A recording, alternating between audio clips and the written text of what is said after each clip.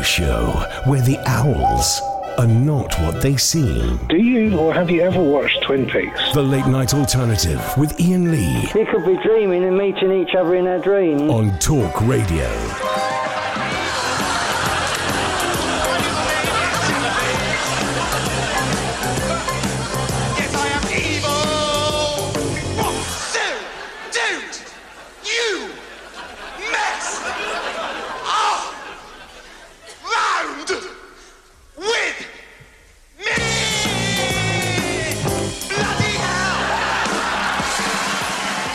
You know who that is, don't you? That was Rick Mayall. I'm Catherine Boyle. I've got Mark Searby in the studio with me. Is it Searby or Searby? Searby. Searby. Searby. But, you know, you pronounce it quite poshly, so I'll go with that. It's I can't fine. help myself. I just am dead posh. Now, you've written a book about Rick Mayall. Mm-hmm. Usually you'd say, why Rick Mayall? But everyone loves Rick Mayall. Yeah. Why not Rick Mayall? Yeah, this is the thing. And also, it's weird to say, but nobody else, there's no other book out there about Rick Mayall apart from his autobiography. Now, obviously, for people who have read that autobiography, it's an incredible piece of work, but it's written in the Dr. Rick Mayall pan-global phenomenon, third-person perspective. I mean, it's a brilliant piece of work if you read it as a screenplay. Right. If you read it as an autobiography, it doesn't tell you anything. Like, everything in the entire world is down to Rick. Like, he just created the world, to be honest. And it's great. But I'm like, I want to read about how he got to how he was and his influences and all of the success and all of the failures as well. Because, there's things that didn't work for him as well. And I'm like, well, I want to read that book. Maybe I should just write that book. So what, his book is more like him enjoying himself, talking about the man, the legend that he became? It's not even that, to be honest with you. I mean, like there's breaks in the chapters where he's written a letter to, like, Thatcher or the Queen or just, random people. And then there's breaks in the chapters of photos of young ladies who are topless. Just for no reason. It just says bird topless or something. And you're like, I mean, this is exactly what you want from a Rick Mayall book. Mm-hmm. But for real truth, it's in there, dig it out. But if you just want a straight story, you're not going to get it in that. But it's a wonderful book. I mean, it's Rick through and through. I'm going to have to read that. When he after he died, a load of those letters that he wrote to people came out, didn't they? And some really lovely moments. I don't know, disguised with abuse. And I was talking to one of the producers, and he said, "Oh, I love Rick Mayall. My girlfriend had a mad crush on him, and she got a book signed by him, and he always signed it Love and Violence." That's just one of the things that he would write. The thing is, he was very good with writing things like that. If you were a male, you would get roundly, well, we can't say the words on air at all, what he would write on there. But, you would get that and you'd go, yeah, that's absolutely Rick. And then if you were a female, you'd get something slightly naughty, something slightly perverted maybe. And to be honest with you, I imagine most females would be like, yeah, I'm okay with that, it's Rick. Because the thing is, and I don't know if you'll agree with this or not, but Rick was a very handsome man. Yeah, very sexy, and it's not even about what he looked like. No. He had a charm. Yeah, absolutely. I interviewed loads and loads of people for the book as well who worked with Rick, and one of them was Andy de la Tour, who went out on tour with him in the early 90s. And he said, when we were on tour, he said, obviously, I would do the first half of the stand-up comedy, and then Rick would come on and do the second half. He said, and afterwards there would always be like a gaggle of women at the stage door waiting. He said, and you always knew, he said, I would go out first. He said, then Rick would come out. And he said, there was this 30-second moment where the women didn't recognise him because he'd been on stage pulling these faces, gurning and everything else like that, and flicking the V sign and whatever else. And then he would come out as this wonderfully, coiffed man, lovely, handsome and everything. And they'd go, well, that's not him. And then they'd look away and they go, hang on a second, that is him. Hang on a sec. So they'd all rush to the stage. But there was this 30-second gap where it was like, that's not Rick Mayall. But it was. Because the person who came out, was sort of smaller in an acting sort of sense. Yeah. Yeah. Is that the real Rick Mayall then? A more shy person or...? Only a few people really knew the real Rick Mayall. Family and those who got really close to him. I think that's the thing. There is... Certainly with Rick, there was an on and off button. I think he was on as soon as he left the house, but that was no bad thing. at all. The stories that I've been told, which some of them are in the book, happily to print them. Some of them I couldn't print at all, to be honest. Were just really good, fun stories. Like he would be out with a few people and he'd be like, people would want his autograph and everything else like that. And he'd be with somebody trying to do some work. He'd go, oh, this is my lover, or this is my son, or something like that, just to make it really fun. Yeah. That was the thing. So I think he was always on, but he knew when to be off. That was the thing. Like, a lot of celebrities and a lot of famous people who are in the entertainment industry don't know how to switch off, which is an unfortunate thing. And Rick knew. I think he had that immediate switch that when he was out in public, he was Rick Mayall. When he was at home, he was Richard Mayall. Right. And it's a big difference. So when he was out in public, he was who the public expected to meet? I guess so. It was a bit of a defence thing because he was so outrageous, people would shrink back a little bit, maybe. No, I think that was just Rick. I just think, the man oozed confidence. Yeah. That was the beauty about him. And I think that radiated to everybody else. Like, certainly, I think that people who grew up watching either The Young Ones or Bottom, I would imagine most of them turn around and say, my humour has been influenced by Rick more than anybody else, and probably my confidence as well. And I think that's such a great thing, is that you can look at somebody like Rick and never have met the man, yet understand how powerful it is to have that confidence and everything going through him. And, he wasn't afraid to stand up to everybody. I mean, there's photos online of him standing up to policemen, and you're like, only he could get away with that, really. And I think that's the beauty of Rick, and still is the beauty of Rick's legacy, that confidence still comes through. That any time you watch it, obviously you were playing that song earlier, which was very early in his career. It was him with Jules Holland, actually. Yeah. Even then, him stood on stage, Jules Holland, and I think was Bill Wyman was playing. Bill Wyman was playing the guitar. Yeah. I encourage everybody to watch the clip on YouTube, because Bill Wyman stood there like, what's going off? I really don't know. I have no idea. And yet Rick is like, you're on stage with me. Yeah, and he loves it. And that last part of the song, he's stretching it out and enjoying himself. He's not hurrying up. He's not going to make way for the next person. This is his moment. You can see him basking in it. Yeah, it's absolutely. Glorious. Yeah, absolutely. He knew how to work a stage. He knew how to work a crowd. He knew how to work an individual as well. And a camera. That thing that came out, and it was passed around a lot again at the time of his death, where I think he was at like a wedding or some sort of function, and a camera had found his face in a crowd, and he realised he's being watched. He just flirts with the camera outrageously. Yeah. But it's gorgeous. Yeah, absolutely. He just knew how to make everybody laugh. He knew when the camera was on him. He knew where to stand, what to do as well. However, interestingly, when he was making Bottom, he was always very nervous about, was he at his best? Right. Was he always at his best? I think because Bottom really was his and Aid's big project, really, because the Young Ones was obviously Lisa Mayer and Ben Elton as well, and the guys who were acting in it as well, Nigel Plano, Christopher Ryan, Alexei Sale. So it kind of had that group to hide behind a bit, but with Bottom, they loomed large, those two, didn't they? Really? Oh, absolutely. But I think Bottom, because it's their defining piece of work, and certainly I would say Rick's defining piece of work for my generation. I think he was very nervous about how it went down. People said he would get really, really nervous before any take at all. And you think, that doesn't sound like him. But at the same time, I can understand, because he was a master of comedy. He wanted everything to be right. He absolutely adored Laurel and Hardy. He loved Tony Hancock. He hated what I guess you would call end-of-peer comedians, the my mother-in-law joke people. He hated them because it was all so safe and just easy. And he was an alternative comedian, let's not forget that. Yeah. And yet he broke through to the mainstream.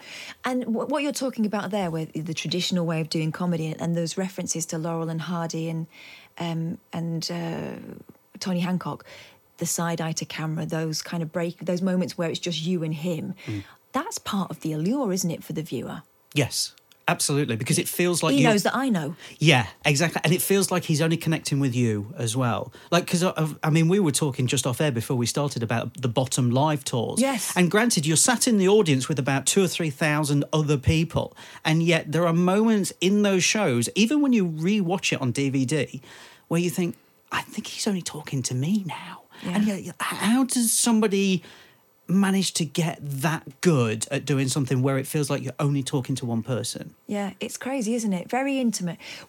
do you think it... Well, we were talking about the females lining up afterwards, but it is a mostly male thing with Rick Mayall, isn't it? What, in terms of fans? And sort of reaching out and kind of identifying with that 14-year-old boy that you were. Yes, I would say so. I mean, it's not a bad thing No. at all, but I think it is very much geared towards male slapstick, frying pan in the face, that's funny, trapping the head in the fridge or something. We don't advocate those at all, but they're very funny. Yeah, and it's too big to be real as well, a lot of that stuff. Yeah, absolutely. I mean, they always said it was like a real-life Tom and Jerry cartoon, and it is. Yeah. It really is. They're an old married couple in Bottom, and it's Tom and Jerry. But I think it certainly chimes a lot more with males than females. I think also because there wasn't that many females who he worked with. You think about the comic strip, and obviously worked with Dawn French and Jennifer Saunders, and there was a few others in there, but they weren't in all of those episodes at all. And you think back to the young ones, not that many females in there. Bottom, not that many females either. Filthy Rich and Cat Flap, nothing like that either. I mean, really, when you think about it, probably the most work he ever did with a female all in one go was probably Drop Dead Fred. Yeah, with Phoebe Cates, which is a very different actress than what you would expect him to work with. But it worked. It didn't work at the time. I mean, it was... No, I remember it coming out and people going, but it's a lot of people's favourite film. Oh, here's the thing. I've been doing these Skype Q&As with the Alamo Drafthouse in the US over the past few weeks. They've been selling out. All of them have been selling out because people don't see this film on the big screen enough, and people absolutely adore this film now. I think because certainly when probably you and I were growing up and we first saw it, we were like, look, we love the slapstick. We love the fact that he's rubbing poo in the mum's carpet and saying nasty words to the mum. You're like, this is really good fun. This is. And then when you watch it again as an adult, you appreciate it for so many other things. It's now studied as the #1 film about mental health in California. Like, there's a whole research department that uses this film once a year to explain to people who can't understand what adults go through who have imaginary friends, and they show them Drop Dead Fred. And you see, this film lives on in such a big legacy. It really does. He's so great, though. The face he had, the fact that he didn't have to do... It seemed like he wasn't doing very much, but in fact, he was working and manipulating the audience all the time. Yeah. I remember him primarily, and we talk about, Bottom and stuff, and I do feel like that was more kind of aimed at young daft lads when I was a young daft girl. Do you know what I mean? And I was into it too, but I wasn't a massively girly girl, do you know what I mean? Mm-hmm. But Lord Flashheart, that was purely for the ladies, surely, wasn't it? That was pure sex, that was. And the thing is, to be honest with you, I think that was probably about 90 to 95% Rick. It's hilarious. To be honest, And the thing is, as well, is think about how often he is in Blackadder. Yeah. At least 10 minutes per series. That's not a lot. Yet beyond, if somebody says to you Blackadder, you kind of instantly think about the relationship between Blackadder and Baldrick. Mm-hmm. But then in the next instance, you think of Lord Flashheart, whether it is in the trenches or whether it is, when he turns up and he's wearing a dress or something. And you're like, wow, this is... He just oozed sex. Yeah. And he knew it. And all of the lines, you were like, ooh... This is raunchy stuff for a British BBC comedy, which, is very funny comedy, don't get me wrong, but it felt, when you watch it back, it feels like Flashheart is completely in the wrong show, to be honest, but it works, that's the thing. But that's part of the thing. It's interesting you say that was more him than you'd seen in other roles, because it did feel like he'd swoop in, take over, and everyone else kind of stood back because you didn't know what he was going to do. And that kind of unconventionality and the fact you didn't know what was going to happen next, that was part of his power, wasn't it? Yeah, absolutely. Well, the thing is, when he first appeared in Blackadder Series 2, it was, where he comes through the door, he bursts through the door and everything else like that. Nobody knew what he was going to do. Nobody knew at all. They basically, what had happened is they'd said something, and when they were practicing it before cameras were rolling, Rick was a little bit lethargic, and I'm getting it done. And it was Rick Mayall, but it wasn't the Rick Mayall that the action, the sex, the adventure and everything. And then when cameras were rolling, he did everything that you see in the actual show. And what you get is a natural reaction from, if you look at Stephen Fry in that clip, Stephen Fry stood back with a huge smile on his face because he already knows what Rick's like anyway because he's worked with him. But there's others looking back, like Miranda Richardson, who's like, whoa, what are we experiencing here? And I think maybe Rowan Atkinson was possibly a little bit annoyed about it all. Because it was his vehicle, but Flashheart just takes over. Yeah, absolutely. There's no other way of doing it. I mean, I can't imagine another comedic actor playing that now at all. Or even if, how would you play it? No, beyond... because for anyone else to do that, it would be too much.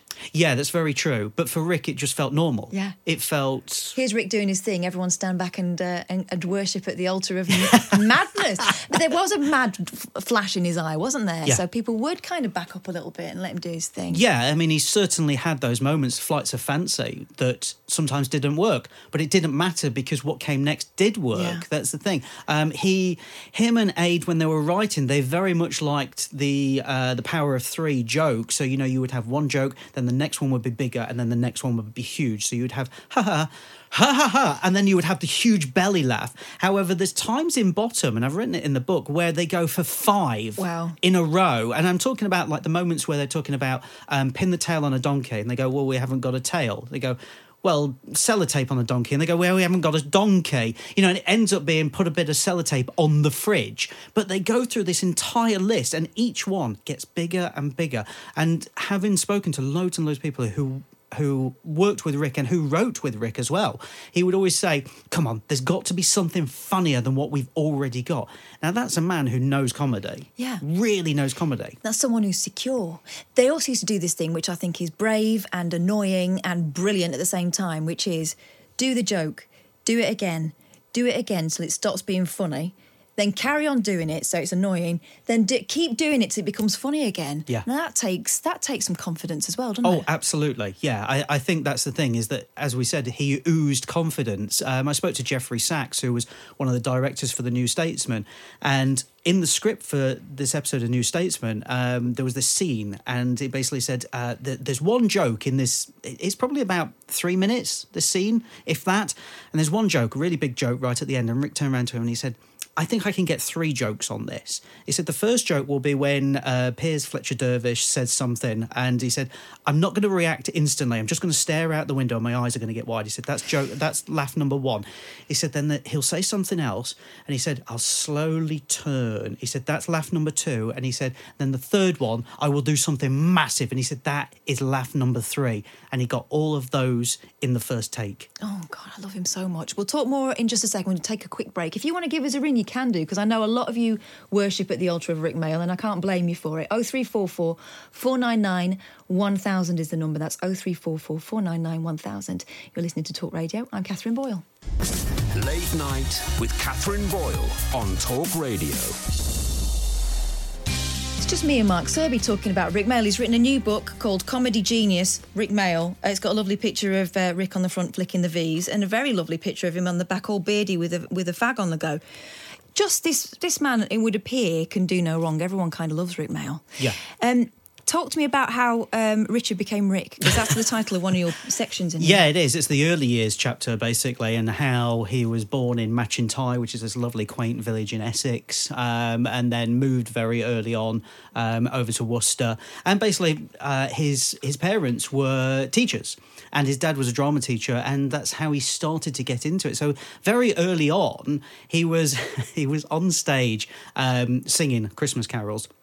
And the teacher turned around to him and said, listen, you can't sing. Stop drowning out everybody with your appalling voice. Wow. Just stand there and mime the words. However, even at the young age, he knew, hang on, they're not looking at me anymore. So what he did is he mimed the words really loud, so like overly elaborated with his mouth, then started to wiggle his bottom as well. And everybody was laughing at him. So the teacher took him off the stage and put him in the corner. And then, if that wasn't bad enough, he continued to wiggle his bottom in the corner. So people were just looking at him in the corner instead of what was going on stage. So, I mean, that was when he was in primary school. So you can only imagine how it got more and more, it's just in terms of going from Richard to Rick. But he was in his dad's production of Waiting for Godot, which he eventually went on to playing with Ade Edmondson in the West End. So he was in that. He'd done a couple of other plays. He'd done a Bertolt Brecht play as well. And then when he went to Manchester, which actually he failed most of his O-levels, and he got in through the clearing system rather than anything else. So he was quite lucky to go to Manchester. That's where he met Ben Elton and Lisa Mayer, but that was in the second year. The first year, he joined a comedy troupe called 20th Century Coyote, which was set up by his friend Lloyd Peters. Right. And it also had his other friends in there, Mark Jewison as well, Mike Redfern. And they just went off and started to do comedy. But at the time, it wasn't called stand-up comedy. No, stand-up comedy wasn't a word in the 70s. It was called cabaret or alternative cabaret. So they would go and do these strange, almost Monty Python-esque sketches at the Band on the Wall place in Manchester, but they would do it at lunchtimes because that's the only time they could get in there as well. And they were just doing it for the love of it. And slowly they developed their act. Now, the name changed from Richard to Rick. Now, we're not too sure when this happened or how it happened either. One of the stories is that he loved the cartoon stories of Eric the Viking. Right. The other one is that there was a young boy at school who was called Rick who seemed to be getting all the women. Now, I know which one I'm going to go with, to be honest with you. I really do. So by the time he was at Manchester, it had gone from Richard to Rick. And then him and then later on in that same year, Ade Edmondson came into 20th Century Coyote. And I've got a wonderful quote in the book where Adrian Edmondson had told somebody years later that Rick was trying to get him into 20th Century Coyote. And he said, you come down, you're really cool, you're a proper actor. Because Adrian Edmondson wanted to be a real actor. I mean, he is now, obviously, a very theatrical actor now.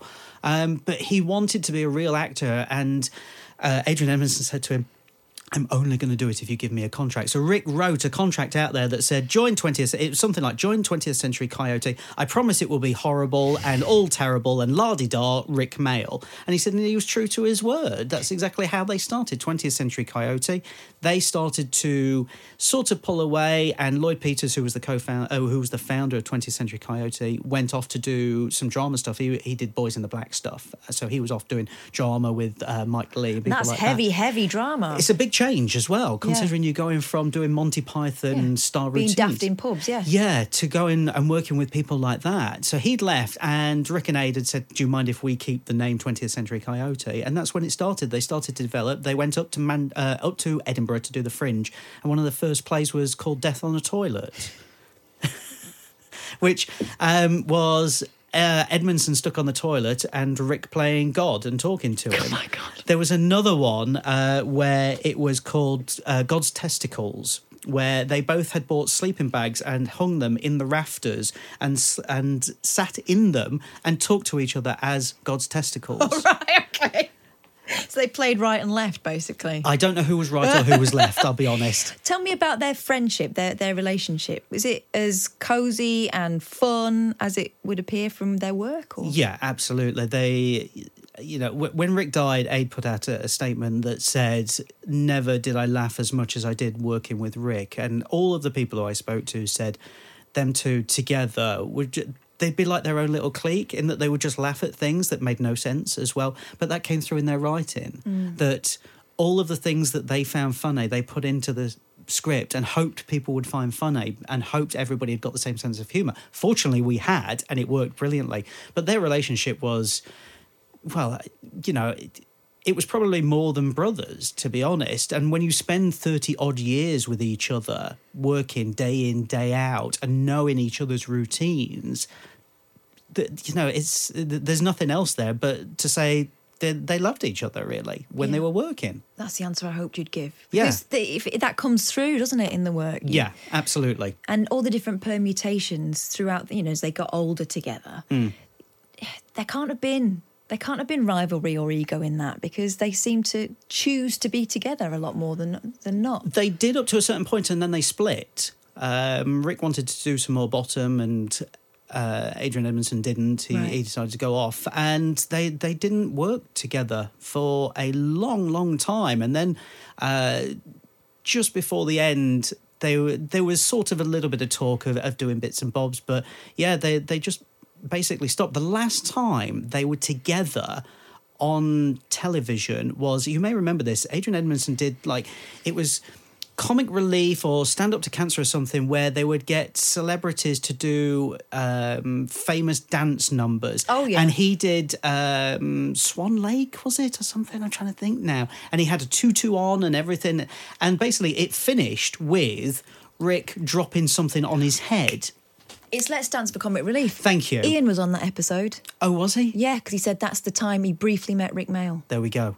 So that was it. That was the last time they ever worked together. Gosh, really? That was a while ago. Yeah, and then they split, and, you know, the comedy world lost a great team, to be honest. And they went off and did other bits. You know, and the thing is, separately, they did really good other bits as well. And the tragedy of the fact that Rick is no longer alive with us is that we were getting a Rick Naissance with Man Down. And he was doing some of his best work. I mean, Man Down on TV, for those who haven't seen it, I actively encourage everybody to see it, because even though he's in it briefly, it's the old Rick jumping over a car boot, or, you know, throwing water at Greg Davis. Yeah, he's his dad in that, isn't he, or something? Yeah, and, I mean, to be fair, he looks like it. And that was part of the casting, is that when Greg Davis was writing it, he's like, well, who do I get to play my dad? And everybody was saying, you've got to get Rick. Now you're talking about Rick. it's the faces as well that he does. Yeah.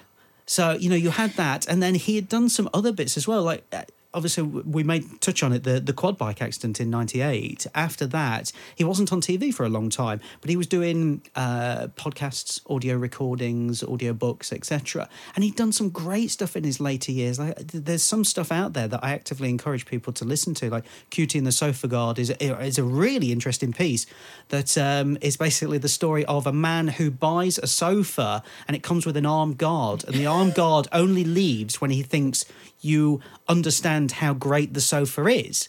And it's Rick. It's fantastic. And there's some twins in there called the Wisdom Twins, and he does both of them. They're absolutely brilliant. We can't play a clip at all. There's no way we can. And then just imagine Rick Mayall. Yes, please do. Yes, with lots of swear words in. And then he also did a great series called The Last Hurrah, which he always said was his last great piece of work, and he said it was for the fans. And basically it's the story of an immortal snowman reciting his life to a journalist while he sat in a gentleman's club swigging sherry and munching on prawns, and it's every bit as hilarious as you can imagine it to be. Oh, you're making me want to have a proper Rick Mayall binge fest this weekend. I know what I'm going to be doing. I won't be going out. Cleo's on the phone. Hey, Cleo. Hello. Hello. What do you want to say? I don't know if you've mentioned while I've been sitting getting through, but when he did George's Marvellous Medicine on Jack and Ori. God, that was a massive influence on me and my sister. And unfortunately, for my mum's bathroom, we did reenact quite a lot of that. It was brilliant, wasn't he? It was great. Absolutely amazing. Yeah, how did that come about, do you know? Well, obviously, such a great storyteller that they just asked him to do it. And then it was the one that got the most complaints ever. Yeah. And he wasn't invited back for years. Wow, years really? and years, yeah, because ultimately it was encouraging children to do what you did. Yeah, we did. Yeah, and parents were not happy with that. I mean, that's a really good moment there on Jack and Ori. I think it made Jack and Ori. Jack and Ori was always boring, wasn't it, Cleo? There was him, Cribbins, and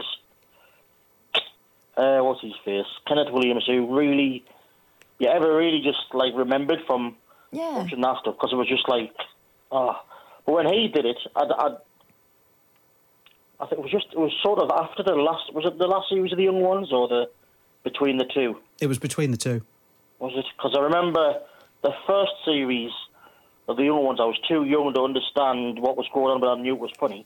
And I loved Viv, because as a kid, like, he's bashing things and going through walls and screaming and burning things down. So I loved him.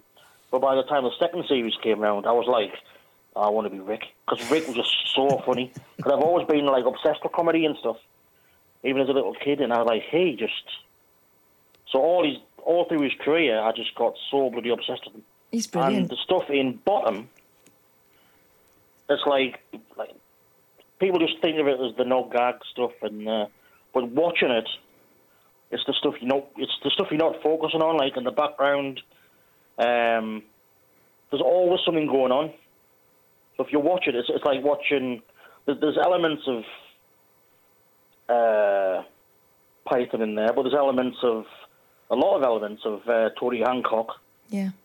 The despair and all that stuff, the depression stuff, and there's bits of Steptoe's Son in there, and it's just amazingly written, and like people just think, oh, it's all fart jokes, knob gags, and it is to an extent. Yeah. But I think that's a front, because when you watch them acting together, whether Eddie's at the front of the screen doing his bit, you've got to watch Rick in the background acting, and vice versa. Every time Rick's in the foreground, you have to keep your eye on Eddie because he's hilarious. Just the reactions and the stupidness. So when he died, I was mortified. Yeah. And then I've spoken to a lot of people who said I was excessively upset about someone I was never going to meet and never had met, but it was someone that was already part of your life. It tore me to bits. And then Robin Williams died a couple of months later. I think that was it. I think Rick died in June. Robin Williams was the August of 2014. And I've told Kath this, but you don't know this. I died for a bit. And I was in a coma in September. So what I did when I came out, because I can't remember a thing about it, but when people said, what was it like? What was it like in the coma? I just said, just to have a joke. I said I used to knock around with Rick Mayall and Robin Williams just to have a laugh. Oh, you wouldn't have come back. That was true. But I was like, it was a tough summer for comedy fans. That. Yeah. It was so sad. He was too young to go. Thanks, Cleo. Nice to speak to you. 03444991000. I mean, people have got a real place in their heart for Rick, haven't they? Yeah, absolutely. I mean, I was hoping we weren't going to bring it up about him tragically passing, but we do have to touch on it. Yeah. And the thing is, what was everybody noticed is the fact that Rick, an alternative comedian, was on every front page of a newspaper. He was the first thing on every news. An alternative comedian. Now think about it. When was the last time you had an alternative whatever on the front pages of when they died? The only other person I can think of would be David Bowie. Yeah. But Rick was on the front page of everything. It wasn't just one day either. It continued throughout the week, that there was eulogies there, and then it was here's the best bits and everything. And there was like 7-page spreads in papers of like, here's the best bits. That's an alternative comedian, but that shows you how universally loved he was, how much of a pioneer he was, how much of a genius he was. You know, that's why I've called the book Comedy Genius, and that's why I argue in the book very early on why he really was a genius. You know, we all know that the word genius is overused these days. You hear it all the time. That's genius. That's genius. It's not genius. It's just funny. But Rick really was a genius. And that's why I've argued that he is in it. And I think when we all heard the news, I think we probably all did a double take of, no, he's already survived death once on the quad bike. You know, I mean, he was dead longer than Jesus. And obviously he told everybody about it. And that was the beauty of it, that why would you come knocking again? Yeah. That was the thing. All his performances that I can think of, the ones that most people know, he's a force of nature. He's full of life. He's got too much life, if anything. He's bouncing off the walls and making everyone else stand back. So for him to go in his 50s, no one could believe it, could they? No, absolutely not. That's the thing. And as I said, we were getting the Rick Naissance. You know, we just had the first series of Man Down. Everybody was like, Rick's back. Rick's back, baby. And he's on Channel 4 as well, so he's got that slight edge to him as well. How could he still be that cool in his 50s? He was, though. It didn't matter. He was cool, whatever. That was the thing, you know. He could have been cool, you know. Well, I mean, he makes jokes of it all the time, even in all the shows, that, you know, he was just cool. Yeah. That was the thing. That speech he gave as well. And it kind of went into the internet age and he went viral with a number of things. But the speech he gave at the university when he got the doctorate. Yeah. One of the most emotional moments. And the thing is, everything he says there is absolutely brilliant. It's his mantras for life. And you just watch it and you go, he's absolutely bang on the money with every single thing that he's saying. And this is a man who never really, you know, he didn't really work, like, he didn't work in a shop, he didn't work in a factory or anything else like that. He was just in entertainment. So he didn't really have the day-to-day grind of life. But with those mantras that he was talking about, you're like, he's talking to me. And I'm working the 9 to 5 here. But I get everything he's saying. He was such a smart man. Tell you what, January being January and everyone being a bit glum, if you get time, Google it, dear listener, and have a listen to that, because there'll be something in it for you, I swear. And I'm definitely going to have a listen to that tonight as I'm going home. We were talking earlier off air about how it looked like he had a charmed life and it looked like everything was so effortless, but he had failed, and he wasn't afraid to fail. He was willing to try things and keep trying, and the failures kind of made the successes, didn't they? Yeah, I think so. There's a lot that I watched or listened to for the book where I'm like, this is not good. This is not good stuff at all. But that helped. That helped him a lot because he started to develop things and sort of kickbacks as well, where he was like, I'm not going to do anything else like that. It really didn't resonate. What would you say were the main ones that sort of jumped out at you? There's a film called Just for the Record, which is a British film that was all about the internal workings of the music industry. It should have been great. Yeah. It should have been really interesting. And it was terrible, absolutely horrendous. It really was. There's other bits out there as well. Like he'd done a couple of other early horror bits as well, and you kind of think Rick in a horror film doesn't really work. I have to say, actually, later on in life, he did a film called Errors of the Human Body, which was a horror film. I think it was a German horror film, actually, and he's really good in it. Like he's this. Is it playing it straight? Playing it straight, yeah, and he's the scientist in it. But he's playing it straight, and he's very good in that. But there were earlier things that really didn't work at all. There was some Hollywood movies that didn't work as well. He went to Canada to make a film with Leslie Nielsen that was absolutely terrible. Very early on in his career, he went off to Hollywood to make a film called Little Noises with Tatum O'Neal. Right. And it's just a strange piece of work. It's a very independent piece of work, but it doesn't work because Rick turns up and is sort of 50% of Rick Mayall, but he's opposite these other real established actors in Hollywood. And he's just like, this is night and day. This is not working at all. And I think possibly maybe that put him off seeking fame and fortune in the US for quite a bit, until Drop Dead Fred, really. He should have been massive in Hollywood. Why not? Why didn't it kick in for him? I just think he loved Britain. I just think he loved it here. Because he could have been Ricky Gervais, couldn't he? Yes, absolutely. He could have taken over. Yeah, and there were times where his agent was taking phone calls all over the place and he was just being offered telephone numbers. That's what I was told. Direct quote there as well. Telephone numbers.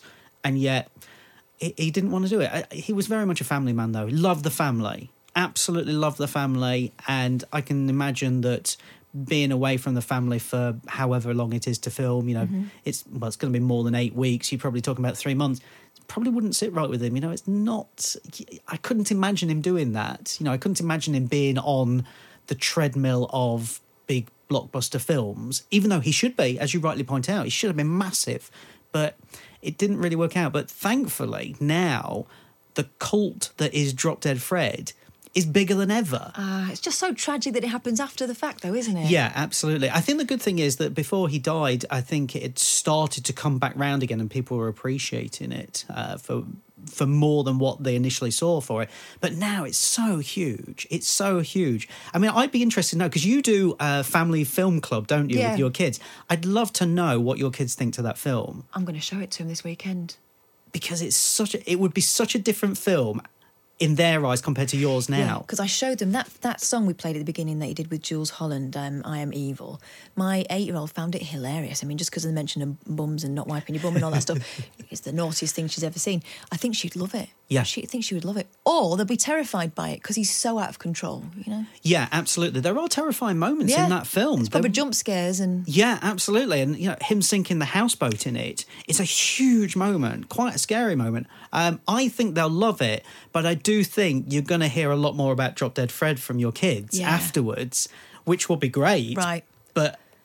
I'm glad you've said that, because I've been looking at something new to show them, because they will watch the same things over and over, which is why I started this film club thing. I was like, right, now we're going to watch something that I think will be good for you. And 9 times out of 10, they agree. Sometimes it doesn't really kick in. Some of the older films are a bit slow for my kids. I don't know. The thing is with Drop Dead Fred is that Rick doesn't turn up for about 10 or 15 minutes. Right. And when you come at it as an adult, you're like, right, come on, where's Rick? Where's Rick? Phoebe Cates, no, get her off. Get her off. We need more Rick. And then he comes on like a whirlwind, and then he sort of disappears for a little bit. Yeah. And you go, where's Rick? Stop all this lovey-dovey nonsense with Phoebe Cates. We want Rick back on again. And then, fortunately, he turns up and hits her with a shovel or something. And you're like, okay, right, it's fine now. He's here all the way through. But there's moments in that film, like the moment where he slides under the mother's legs and looks up the dress and goes, "Oh, cobwebs." Oh my God. Yeah, like you're thinking, okay, that's an interesting idea there, and it's funny in the moment, but when you watch it as an adult, you're like, "Oh, this is a bit too far." Still, to be my honest. kids would find it hilarious. Yeah, I mean, I think it's still hilarious, to be honest with you. I only saw it the other week, and I'm like, that's really funny. But part of my brain is going, oh, that's a bit naughty. It doesn't now. stand up these Yeah, days. that's not working, I got to say. Let's take another little break, but I could talk about Rick Mayall all night, turns out. 0344 499 1000 is the phone number to call if you want to join in. But otherwise, we're just going to carry on. Loving this. This is Talk Radio. I'm Catherine Boyle. And Sam, you are about to press Online, on DAB, and on the Talk Radio app. Talk Radio. Late Night with Catherine Boyle on Talk Radio. just talking about the gorgeousness that is Rick Mayall, and talking about, you know, you hear the phrase, men want to be him, women want to be with him. I think some men wanted to be with him as well, to be honest. I don't blame them. Charm, charm, charm. And he was good friends with someone else who you could say that about, Alan Rickman. Yes, he was good friends with him. Yeah, because they were in a film together. Which film was that? They were in what turned out to be, I'm trying to think of what it's called now, Churchill, the Hollywood Years. Oh, my God. Yeah, it's a decent film. It's okay. It's fine. You know, Yeah. it's worth seeking out. It's got Christian Slater in it, and it's quite fun. But yeah. Oh, yeah, doesn't Christian Slater play Churchill? Is he? Yeah, Churchill, the younger years. So it's kind of like Maverick, basically. And then it's surrounded by this huge British cast, but it's directed by Peter Richardson, who did the Comic Strip Presents. Right. So essentially it is a Comic Strip Presents film. But not many people are aware of it. Right. But yeah, I think that's where they met. They might have met before, but they really got on together. There's a picture on the internet of them two at the premiere, and they are just... Somebody has said something funny, and Rick is laughing, and Alan's just doing that. You know that sort of look that he had, which was brilliant, where he was just like, oh. And you're like, I'd love to have been a fly on the wall with these two. Yeah. Because I get the feeling they just laughed and laughed and laughed, and yet... you kind of don't think that they would get on, really. No, because you assume that Alan Rickman would have been rather dry and maybe Rick would have been too silly, but, you know, you never know people, do you, really? This is the thing, yeah. And it clearly, Rick was he got love from everybody. Yeah. That's the thing. Everybody. Just everybody. Nobody has got a bad story about Rick Mayall. I'm sorry, they just don't. And if they do, don't bring it round here. We're not interested. That's the point, isn't it? People don't want to hear it. Yeah, you can imagine somebody go, yeah, I've got this story about... In fact, there's one online where somebody was interviewing him, and apparently Rick was in a bad mood, and he put the phone down, and I read it, and I'm thinking, well, maybe it was you, mate. Yeah. Maybe it was you. Considering that you're the only one saying anything negative. Yeah, exactly. You would suggest that. I was half tempted to tweet him and say, it's probably you, mate. But then you probably find out why. Also, we were talking off air about how Rick kind of... There would be things that he didn't want to talk about, right? And if he didn't want to talk about it, there was no way you were going to get him onto it. That Australian interview you were telling me about. Oh, yeah. Where he was sitting with Ben Elton. Yeah, he was sat with Ben Elton. This was early when they went out on tour in Australia, because Rick was loved in Australia, absolutely loved. And they went out there a few times as well. And this was the time when they went out there. And this is when Ben Elton met his wife, wife, on this tour. You wouldn't think he'd have a chance with Rick there. There you go, you see. Rick was elsewhere, I imagine. But somebody had sat them down, and basically the entire idea of the interview was the fact that, right, tell us about the machinations of comedy, of your comedy. And Ben Elton sat there, and as he does, you know, he's talking at length about these things and talking whatever else. And then Rick is just sat there. He's got this hat on, this weird hat, but all he's doing is he's doing that ear thing where he folds his ear into his own ear canal and then it pops out. Right. And he just keeps doing this all the way through the interview. And you can tell that at some point Ben Elton's like, are you going to chime in or not? And Rick's like, no, I'm just going to sit here and do my ear thing. He's in the corner wiggling his bum like he was when he was a kid. That's exactly the thing, isn't it? Yes, absolutely. He would much rather be out there making childish movements or something than actually giving away the secrets. I'm not going to explain to you how I do it, just enjoy the fact that I'm doing it. Yeah, I'm not going to show you behind the curtain, basically. I'm going to show you. Who cares, really? If you've got Rick Mayall standing in front of you, you want him to do the Rick Mayall stuff. Sure? It's true. I mean, I love to hear from film directors about certain films. You know, I'll happily listen to Quentin Tarantino for hours on end about how he shoots certain things on, like, you know, Panavision or something. And I'm like, yeah, this is great. But and you know he'll love that as well. Yeah, exactly. This is the thing. Like, give me 9 hours with Tarantino, it's not enough. But with Rick, I'd be like, no, listen, just do the stuff. Just be you, and you know. Tell me the stories in your way. Yes, exactly. You know, tell me the stories of how you died for longer than Christ. Which he told everybody. He told everybody. I mean, it was his opening line. The first time he met Gwyneth Powell, who played his wife in Man Down, he was like, "Hi, I'm Rick. I was dead longer than Jesus." There's no comeback from that, though, is there? There is. How do you come back from something like that? You know, she's like, well, I was Mrs. McCluskey in Grange Hill. And you're like, I mean, to anybody else, it would be like, that's a pretty good role, actually. But you're with Rick Mayall. Yeah. You know. Oh, what a shame. We did mention, I know we don't really like to go into the negative, but you did say, and I know you've written a book about Pacino, because we've spoken about that before. And there's a similar thing going on in some of Rick Mayall's roles. You say you feel like he's a bit behind the eyes. You can see he's doing it for the money. I think they got to a point where maybe it did feel that there were certain projects that he was just doing because it got to a point where nobody was offering him comedy. Right. Because you know how people come in and out of fashion, as is always the way. I think it got to a point where people were possibly sick of Rick Mayall, you know, the skits and everything. Yeah. I'm doing a show and it's not a Rick Mayall show, so he can't be in it. Yeah, exactly. Why would we have Rick Mayall in a Rick Mayall show? It seems pointless. So I think there are projects out there that he did, and you can see them where you just think, yeah, this is not what he should have been doing at all. I mean, the thing is as well, he was doing these shows and being paid for it, but at the same time, behind the scenes, he was storing that money up and trying to do his own things as well. Okay, so that was the reason. So he was trying to do bits and bobs like that, but at the same time, there's a lot out there where you're like, this is not great. This is not even good. This is not even average. This is quite bad. What do you reckon then? Too tight a leash? That's a good question. It's probably a number of things, to be honest. Probably too tight a leash. If you're going to have Rick Mayall, you've got to have Rick Mayall doing something. It takes a brave person to turn around to Rick Mayall and say, we don't want you to play it like this. We actually want you to play it straight. It happens a couple of times. As I said, that film Errors of the Human Body, which is a horror film, where he plays it straight. He's really good in that. And it takes somebody brave to turn around and say, well, actually, we want you to play it straight. We think you can do it. And actually, he did straight roles. You know, you think about Rick Mayall Presents, the shows that the 6 episodes that he did for ITV, where he showed off his dramatic side. There was Dancing Queen, Mickey Love. I just about remember that. Yeah. What was that? Was that like a sort of Tales of the Unexpected type thing? Yeah, it was all co-written by Rick, but it was all just different stories completely. So Dancing Queen was him and Helena Bonham Carter, which was the best one of the lot. He had got drunk at his stag do and his mates had put him on a train to Scarborough and he was stranded in Scarborough with the stripper, which was Helena Bonham Carter. But there's a load of things going on in that film that are really interesting. But then he also did Mickey Love, which was about a TV presenter who was being pushed out by somebody young and hip and trendy. There was Claire de Lune, which was this lovely story about him and his daughter trying to survive, and he's a taxi driver and he takes in somebody to take her to the airport, but it turns out that there's a darker side to this person as well. Blimey. There's some really good... I mean, he did some really good stuff. But I think some of it passed people by because it was too dramatic. Yeah. You know, people didn't realise that's what he could do and he was good at it. Yeah, absolutely. You think about the fact that he was in Jonathan Creek. Was he? Yeah. Blimey. Yeah, he was in 2 episodes. Yeah, and unsurprisingly, he stole both of those episodes. He was in The Bill, as well. God. He was in loads of... There was a time where he would just pop up in things where you're like, why is Rick Mayall in this?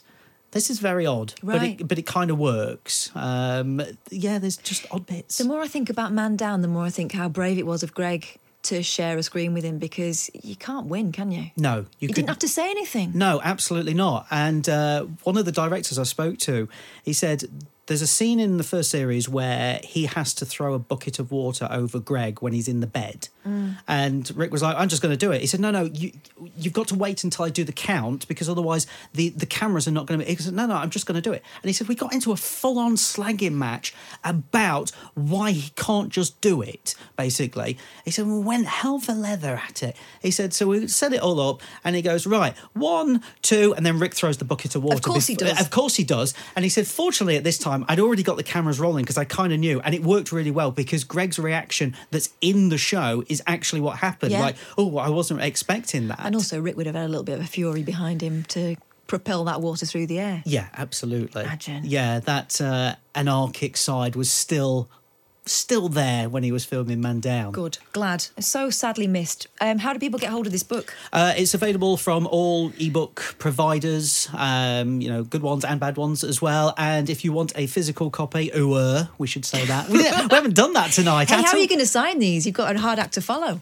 Oh, that's a good point, actually. I have been signing a few, I have to say. Love and violence.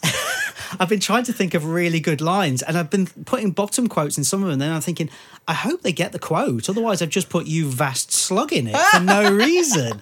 They'll get it. They'll get it. But yeah, if you want a physical copy, which has got all the pictures in it, it's currently available on lulu.com, which is a print-on-demand service. Brilliant. So, yes. Can I tell one story, just quickly? We're kind of out of time. Okay, fine. Tell you what, you can hang on and do one after the news. How about Okay, that? just one story, that's Can you it. stick around? Yeah, of course. All Yeah. right, well, let's do that. 0344 499 1000. Jackie, I can see you've rung as well. We'll speak to you after the news. Late Night with Catherine Boyle on Talk Radio. Not just me, though. I'm here with Mark Searby. He's written a brilliant book about Rick Mayall. Comedy Genius, it's called, and you can get it from all good online e-book retailers and Yes. lulu.com, which will Yes. print it out to order. There was another story you wanted to tell us before you go. Yeah, it's a brilliant story. I met Robert Llewellyn from Red Dwarf fame about 18 months ago and said to him, I'm writing this book about Rick, and I know that you had sort of had a slight interaction with him. Would you be interested in being interviewed? He said, I can't do it now at the moment, but, let's exchange numbers. And it didn't happen for whatever happened. But he told me a story there and then, and he said, when I was first starting in comedy, he said I joined a comedy troupe in Islington, and he said our first gig was at what is now the Academy Islington, and he said so for 2 weeks we practiced this piece where it was like singing and dancing numbers and jokes and whatever else. He said we practiced and practiced and practiced till we got it down perfectly. And he said then on the night we did it. It was fantastic. He said it went so well. He said I was so pleased. He said, and then in the next breath, Rick walked on and said, right, who wants to see my penis? Oh. And he said it got a bigger laugh than our entire thing. And that is working with Rick Mayall. Now, the penis thing was a bit of a motif, wasn't it? Through a lot of his live acts in particular. Yeah. Iain tells a story about going to see Bottom with his mum.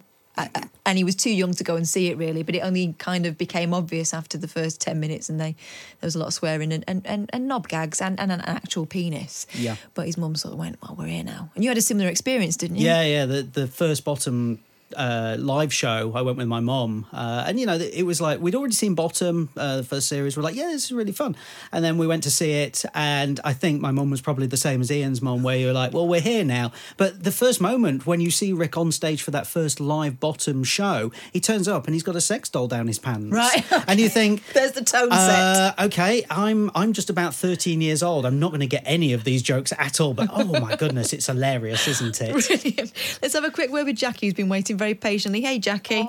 Hi, good evening, Kath. No, just listening to the whole Rick Mayall thing. I've just been laughing my head off. My earliest memory of watching him on the telly, I don't know if you've mentioned it earlier on, was his Kevin Turvey. Oh, God, yeah. Oh, I can do it. I still do the impression. Go on, let's hear it. Hello, my name's Kevin Turvey. I'm an investigative reporter. He just got me from that moment with his spiky hair, and he's sitting in the chair doing his thing with that. But Kevin Turvey was the first thing, and I was hooked from then on. Yeah, I'd watch him in anything. And, from what Mark said, some of it is a bit crappy, but you'd still watch him because it's like spending a couple of hours in his company, and he seems like great fun. It was great fun. I think you still get some of it on YouTube, but, just to go back and watch it again when he first came on and said that, and I went, oh, this fella's just brilliant. I just love him. I'm really looking forward to reading the book as well. I'm definitely going to look that up. Make sure you do. I'm going to have a read of it, and I'm also going to have a look at his autobiography because I hadn't thought to read that for some reason. Yeah. No, I've never read that one. No, I need to do that as been I've got a homework sheet from tonight, yeah. So have I now. Oh, lovely to hear about all the stories. Well, it's been a really good start to the evening. Oh, thanks very much, Jackie. You take care of yourself. Okay. Thanks for ringing. Bye. Bye. 03444991000. And with that, I think we've got to close the old curtains on the Rick Mayall stuff. Oh, that just sounds... It's really sad, isn't it? That's sad, Here's the thing, right? You talk about all the brilliant things, and so many people have got loads of brilliant memories of him, private things that he wrote in books. And I remember there was a thing circulating again on Twitter about someone had written to him and asked him to write a best man speech, and he'd written, that he was a lazy...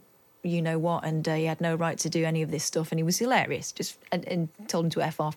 But that's what people wanted. Yeah. A little bit of that. Irreverence. Yeah. Anarchy. Yeah, but who have we got now?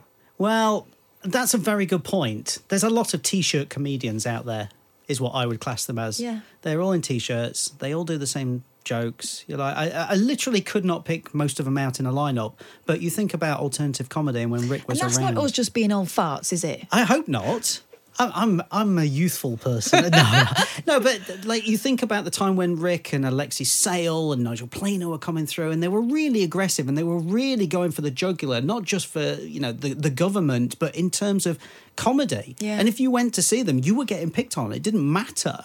But it was also quite irreverent as well, and it was all new. And as I said, at the time, people didn't classify it as stand-up. It was alternative cabaret. It was a very different time, and we need comedians to push the boundaries, and unfortunately... And do stuff that doesn't work necessarily. Do TV companies have the patience for that anymore? Probably not. The thing is, though, Filthy Rich and Catflap, that didn't work at the time. It was binned off after one series. Mm-hmm. But if you watch it now, it works now because basically Rick is playing a character who has no talent whatsoever, but he's on TV. Now, is that not modern times? Yikes, yeah. Yeah. And then there's the bouncer as well, which is Aid Edmondson, and then there's his agent as well, played by Nigel Planer as well. So, I watch it now and I'm like, this is perfect for now. Yeah. It didn't work then, I can see why, but now it's perfect. Because people wanted Lord Flashheart or someone coming in pulling his pants down, didn't they? Well, we can get that as well, can't we? Thankfully we can. Well, that catalogue is amazing, and as I say, that's a rabbit hole I'm about to go down, and in a big way. Brilliant. Thank you so much, Mark, and thanks for writing this. Me. I love your obsessions. I love the fact that, because we met through your Pacino obsession. You did a film night. I'd never seen that film before. Incredible. Dog Day Afternoon. Yeah. Completely unexpected. For that time, incredible. Yeah. And your passion for films and for entertainment is something else, and I really appreciate your attention to detail. This is great.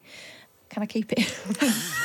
Yes, you can. Thank you very much. I want you to write something really rude in the front of it for me as well before you go. Okay, I better do it off air though. Thanks very much. That's Mark Searby. His book Comedy Genius, available through all good e-book retailers. Make sure you get a copy. Rick Mayall, God, we all miss him, don't we? 0344 499 1000. Late Night with Catherine Boyle on Talk Radio.